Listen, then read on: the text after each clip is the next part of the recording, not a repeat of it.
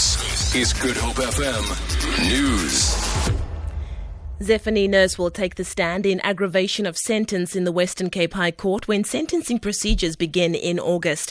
Although the teenager is no longer a minor, her testimony will be held in camera. Meanwhile, outside court, a verbal altercation ensued between the family of the woman convicted of kidnapping Nurse 19 years ago and her biological parents.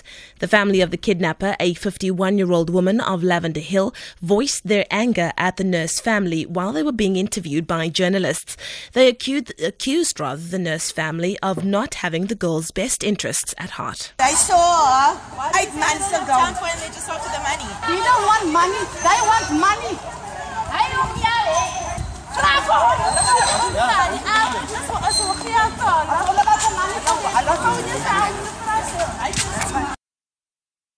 3 people have been killed and another injured when the driver lost control of a vehicle in Alsies River in Cape Town.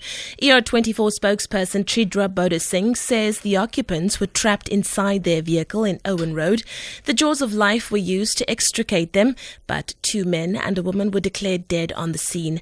Another man was treated for his injuries and taken to hospital for further medical care.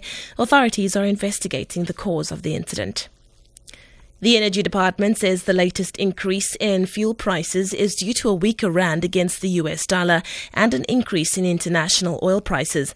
The department has announced that the price of petrol will go up by 52 cents a litre and diesel by 76 cents a litre on Wednesday. The price of illuminating paraffin will go up by 83 cents a litre.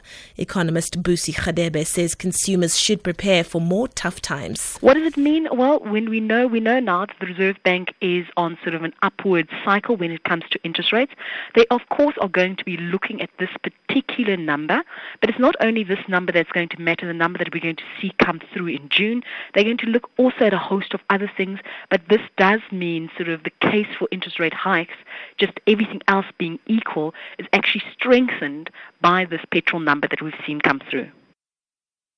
The ANC in the Western Cape says provincial leaders will meet with disgruntled community members of Kuyasa over the allocation of a ward councillor. A group has been protesting at Kuyasa Primary School in Khayelitsha over the selection of a ward councillor who they say they did not vote for. It's the same group who prevented voter registration at 2 voting stations during the March voter registration weekend. Provincial ANC spokesperson Yonela Diko. As expected, it's quite a contested space, so it's not untypical for people who are unhappy. But I think as the ANC, the message we've been sending is that no one joins the ANC to be a councillor. We join the ANC to be members of the ANC. The best thing, of course, is always that to continue to remember that, continue doing the work, continue supporting others. So our leaders are gonna go there again to re-emphasize that message to those members of Ward 99. And finally, the Iraqi army says it's begun an operation to storm Fallujah, a bastion of so-called Islamic State. This comes a week after the government launched a concerted effort to retake the city, which has been held by the jihadists since 2014. An estimated 50,000 civilians are trapped inside, with only a few hundred families escaping so far.